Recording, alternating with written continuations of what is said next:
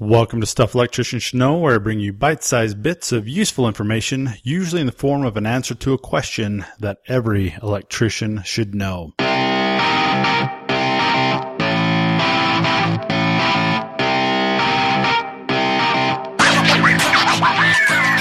Alright, so let's get this episode started with some Instagram shout-outs, as usual. It's kind of fun to see you guys out there on Instagram and to be able to get to know you guys and see the cool things that you guys have going on out there. So first shout out on Instagram is at Gino Fultano, GinoFultano. I think the picture that I liked the best that I saw on your page was there were a couple of circular saw blades that were being used as washers to hold up some unistrut.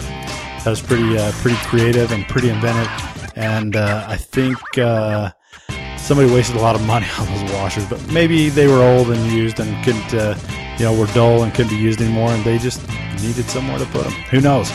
So thanks for sharing that one at Gino Fultano. Second shout out goes out to at Peter Chicago, spelled just like it sounds. Looks like he's pretty new to Instagram as of today. Just had roughly 7 followers, so pretty new to Instagram game. So why don't you everybody head over there and show him some love at Peter Chicago. So thanks again to everybody out there that shows up every day, shows some love on Instagram, is liking our stuff, commenting on our stuff, sharing it, tagging people, and getting the word out. We definitely appreciate it. We're approaching 15,000 followers on Instagram, which is super sweet. Love it.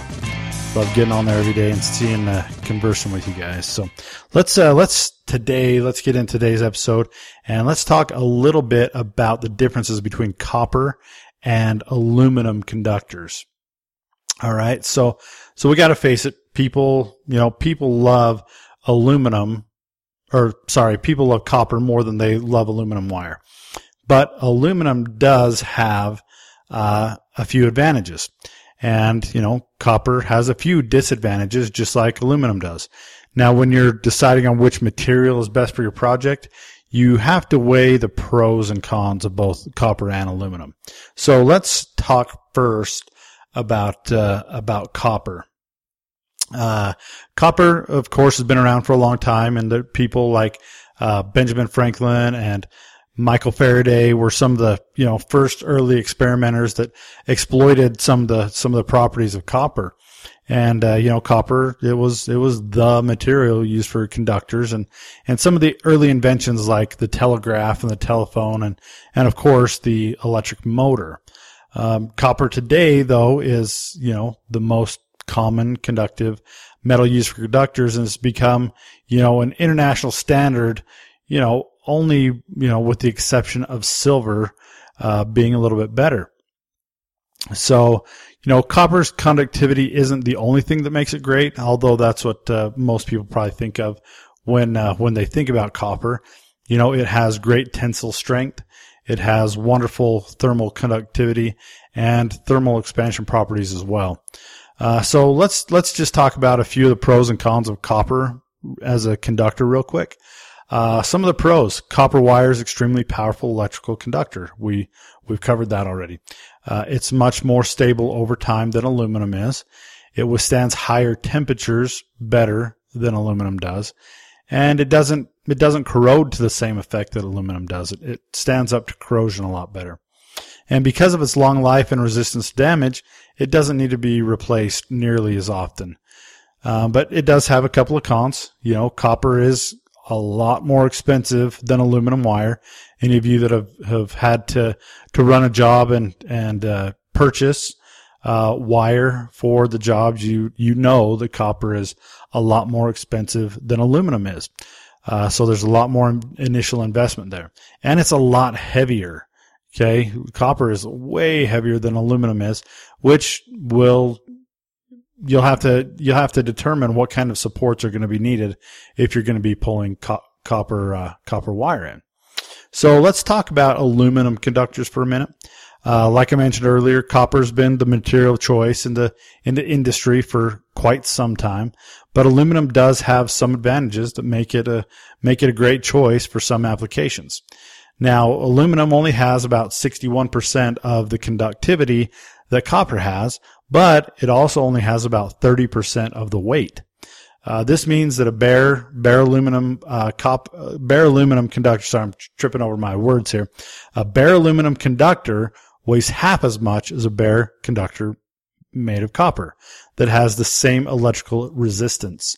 And of course, cost is always a factor. Like we just barely talked about, aluminum is generally less expensive when compared to copper conductors. So let's hit just a couple of pros and cons of aluminum. Aluminum is generally easier to work with than copper because it's lightweight and it's easier to manipulate. And this makes it pretty popular to work with when you're making connections across long distances. It's also popular across long distance because of the cost. It's, aluminum wiring is way cheaper than copper. From my experience, it's usually, depending on the markets, 4 times. Copper is 4 times more expensive than aluminum is. And, when you're working with copper wiring, you can need up to twice as much actual wiring, than you would using aluminum. And that really adds up. So aluminum, however, let's go on to some of the cons, is more susceptible to corrosion, and it does require, periodic replacement. Water, and, even other certain metals have a tendency to corrode aluminum. And the more it corrodes, the more it represents a fire hazard, obviously. In fact, I probably 2 or 3 years ago, I lost the neutral at my house, which was, of course, an aluminum conductor. And I know it's from corrosion. I haven't dug it all up yet, but, I think obviously there was some moisture or something that got in there and got into the insulation, corroded it off, lost my neutral, burned up my transformer in my furnace, microwave, and a couple of lights. Took care of a couple of lights, so we had to replace all that when that happened. So at any rate, you got to watch out for that corrosion when you're dealing with aluminum. And then, traditionally aluminum wire that isn't properly maintained or installed can be a liability, of course, like I just talked about. But if you take care of it, maintain it, replace it if it needs to be, then obviously that liability is significantly reduced. So because they have different capabilities, because their prices are so far apart, neither aluminum or copper is going anywhere anytime soon.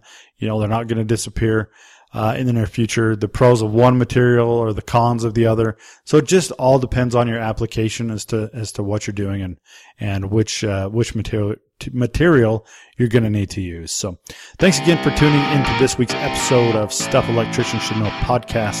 Hopefully this has helped you understand the difference between copper and aluminum conductors. If you already knew it, I hope you're going to pass this episode on to someone who might be struggling and could use the information. Just make sure and check out the conduit bending course that's now available at electricianslibrary.com. Make sure and leave me some feedback. I would definitely appreciate that. So as you finish out the week, I hope you stay safe, hope you stay happy, but as always, I hope you stay grounded.